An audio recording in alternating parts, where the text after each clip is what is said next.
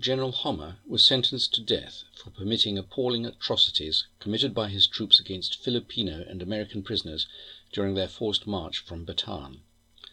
Was he a war criminal or, as one of his judges later said, an outstanding soldier?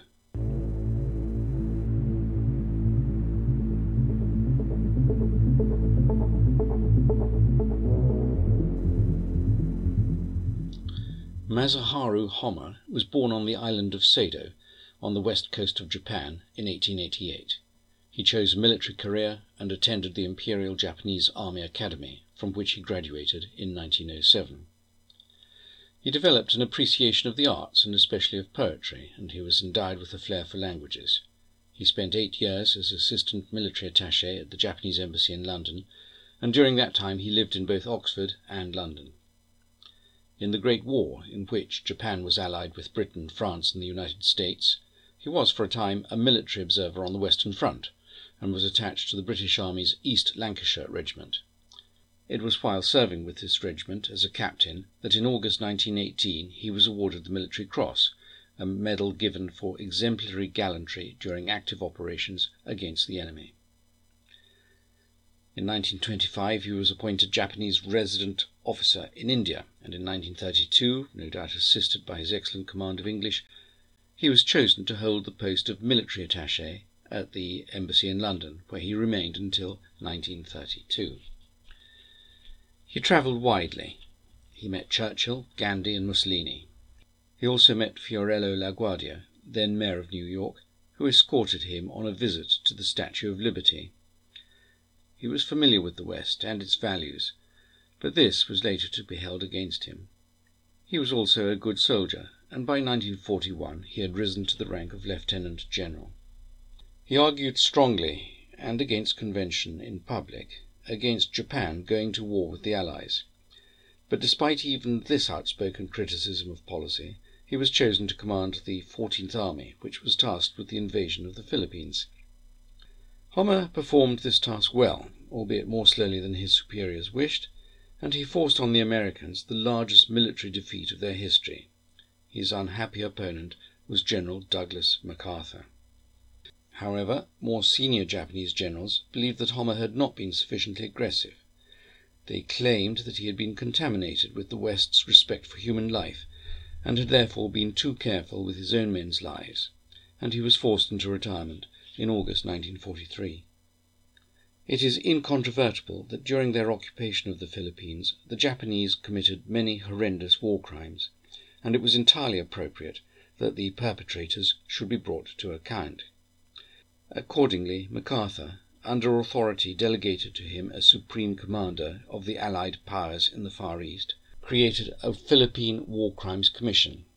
Its principal targets were General Yamashita and General Homer, and when the war came to an end in August 1945, General Homer was arrested on a charge of war crimes, was taken to the Philippines, and was put on trial. The Commission appeared to accept that it had to act fairly. You will be forgiven if you wonder if that was possible. MacArthur had instituted the Commission to try a man who had defeated him in battle. MacArthur had nominated the judges, and MacArthur had approved the rules of procedure, which we shall return to in a moment.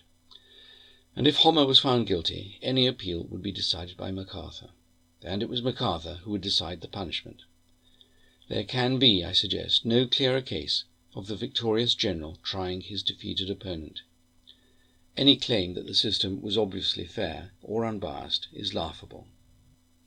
There was, of course, just a possibility that the judges, 5 senior generals, 4 American and 1 Major General Basilio Valdez, a Filipino, might find the defendant not guilty.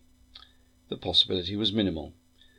MacArthur was their commanding general. MacArthur decided their next posting, and MacArthur would approve their promotions. In other words, MacArthur could make or break them. And just for good measure, the brother of General Valdez had been beheaded by Japanese troops during the Bataan Death March. Quite how he could be called independent, or disinterested, or dispassionate, or free from bias, is difficult to see.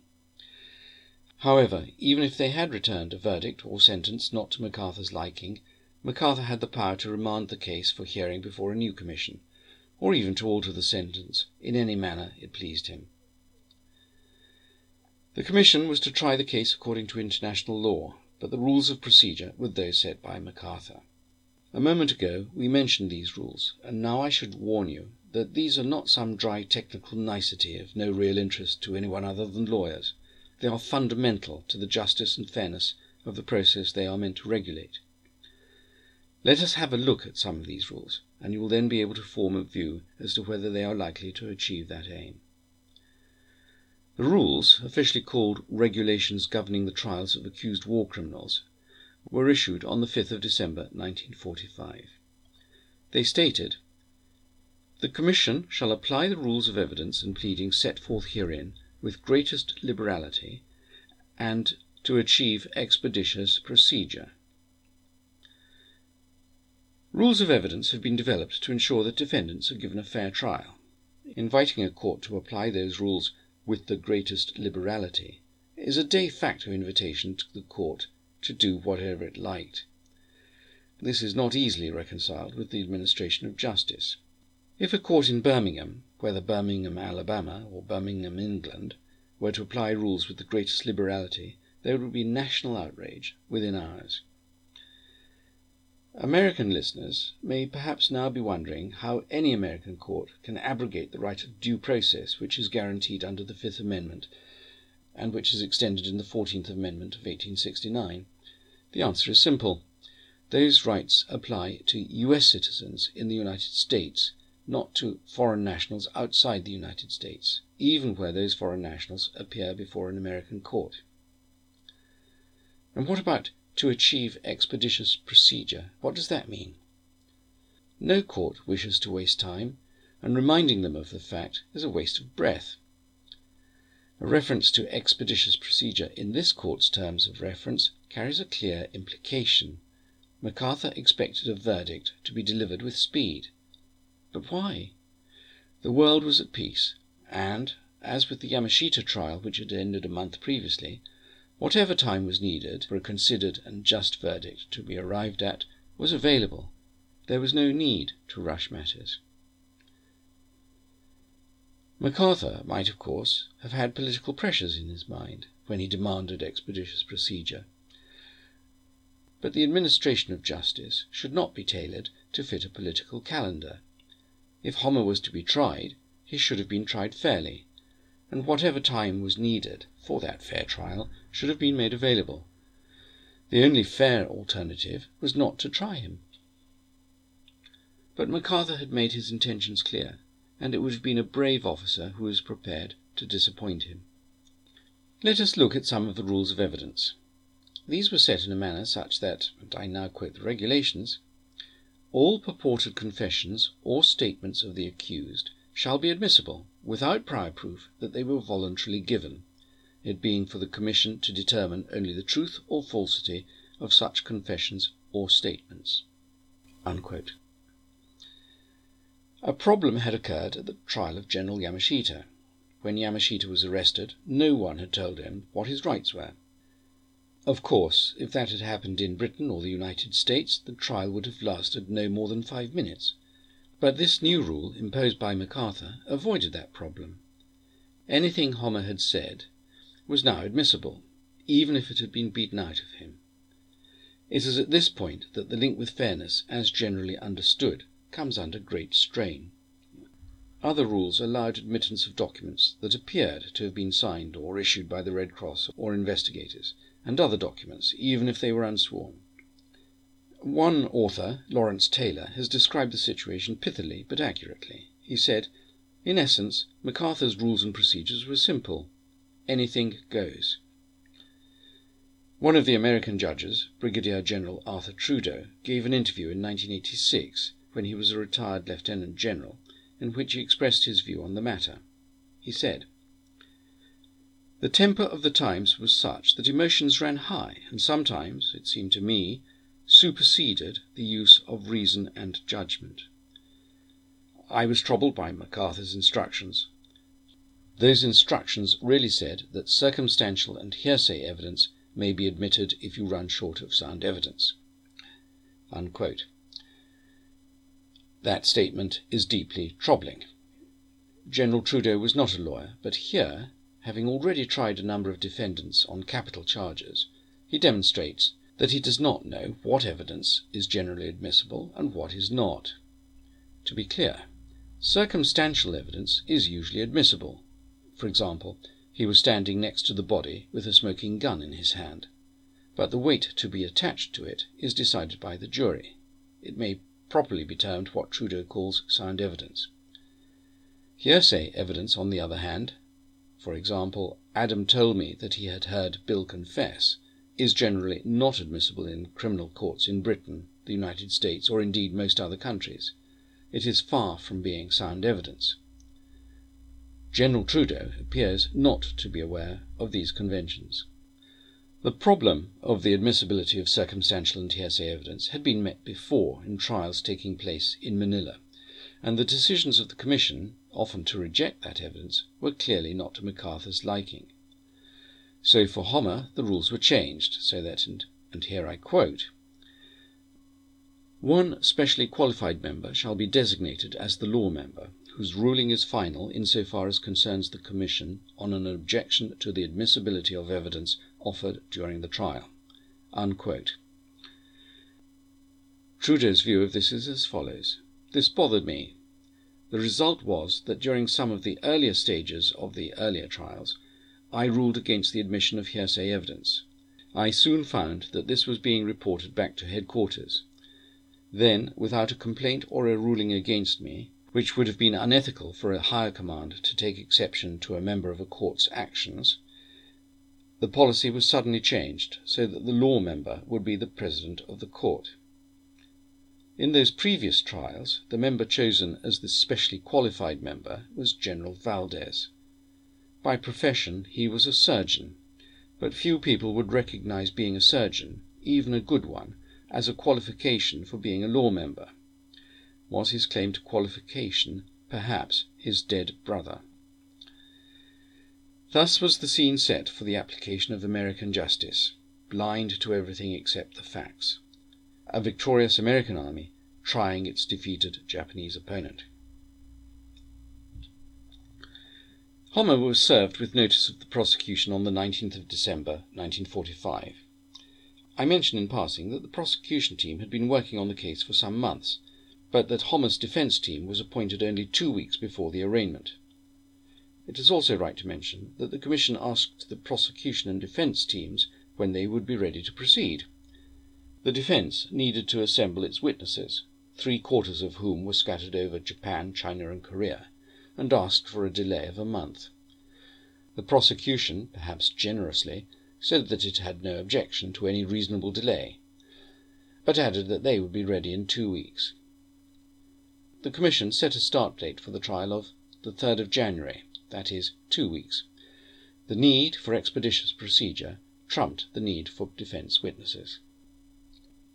The charge against Homer was that he did unlawfully disregard and failed to discharge his duties, and that thereby he permitted his troops to commit brutal atrocities.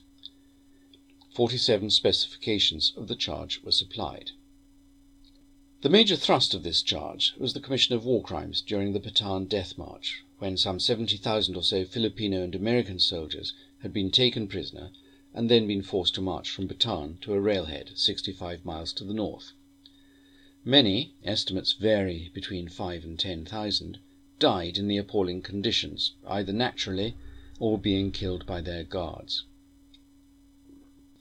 The march had become well known to Americans in January 1944, when the US War Department published accounts of escaped prisoners who had made their way home.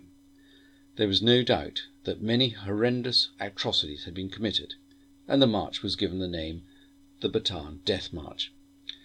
General Homer was called the Beast of Bataan, and many Americans clearly thought that he was the man responsible. They wanted revenge. They wanted blood. The prosecution had no difficulty in proving that numerous atrocities had been committed, and as they recited details of each, Homer expressed shock and horror. As the days passed, with ever more atrocities being described, Homer, according to Robert Peltz, one of his attorneys, became increasingly disillusioned and dejected. Homer denied that he knew these things were taking place. Clearly, it would be very helpful to the prosecution if they could produce to the court a series of witnesses who would claim that they had seen Homer present when an atrocity was actually being committed.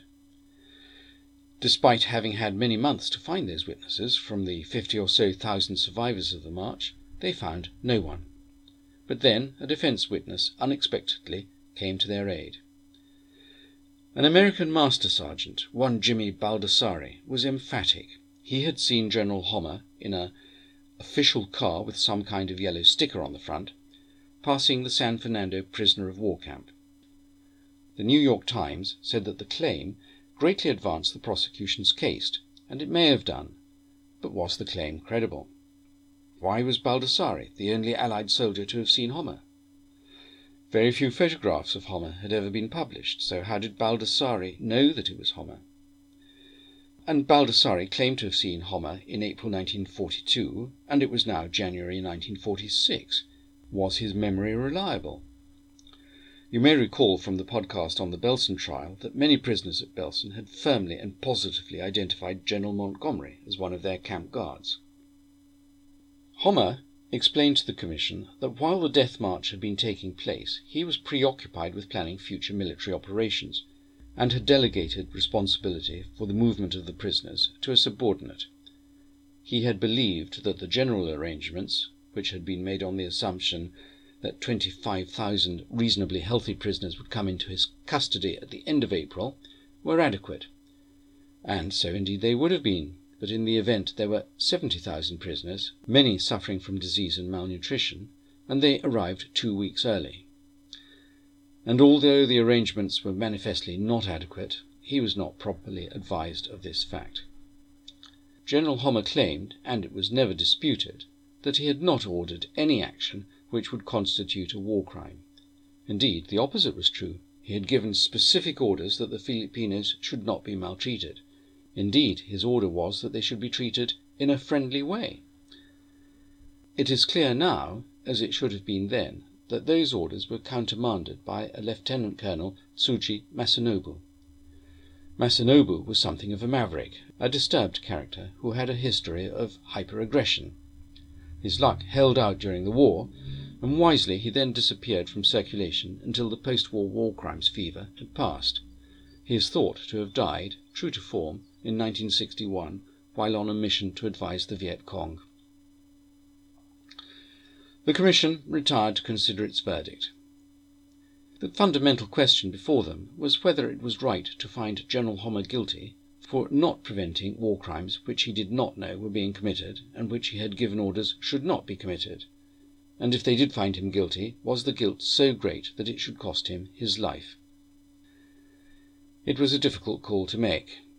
Trudeau said in his interview, "We'd walk out when we had a break or adjourned the court and say, 'Thank God we didn't lose it. This could just as well be General MacArthur.'" But in the dock was not General MacArthur, the conquering general. It was General Homer, the man who had been defeated. And on the 11th of February they found him guilty. They reasoned that he had been overall commander, and as such was responsible for the actions of all his subordinates, regardless of any attempt that he had made or had not made to ensure that no crimes were committed. The only sentence which they felt they could reasonably impose was the death sentence. Homer's wife appealed for clemency to General MacArthur, but her efforts were of course futile. He affirmed the sentence. General Homer was shot, not hanged, on the 3rd of April. Some, indeed many, were not satisfied that justice had been done. Mr. Justice Murphy, a Supreme Court judge, said, "Either we conduct such a trial as this in the spirit and atmosphere of our Constitution, or we abandon all pretence to justice, let the ages slip away, and descend to the level of revengeful blood-purgers. Apparently the die has been cast in favour of the latter course." Unquote. Even Trudeau, one of Homer's judges, appears not to have been fully convinced by the fairness of the verdict. The question at the heart of the matter was command responsibility, whether the defendant was responsible for crimes which others had committed, and Trudeau, as part of the interview quoted above, said, "There's no question but that some men who were either weak or wounded were shot or bayoneted on this death march. The question is, how many echelons of command up is a person responsible to the point where you should condemn him for murder or crime? And that is what General Homer was accused of. All of these factors are taken into consideration, and again, I'm afraid, with more emotion than good judgment at that time. We need to cogitate about our wisdom in condemning General Homer to death. I must admit I was not much in favour of it. In fact, I opposed it, but I could only oppose it to a point that allowed him to be shot as a soldier and not hanged, because that took a unanimous verdict, and I would not vote to hang him. I thought he was an outstanding soldier." Unquote. The admission that he opposed it, but he could only oppose it to a point, is surprising. The sentence suggests that he may have had qualms about returning a guilty verdict, and that he certainly opposed the death sentence.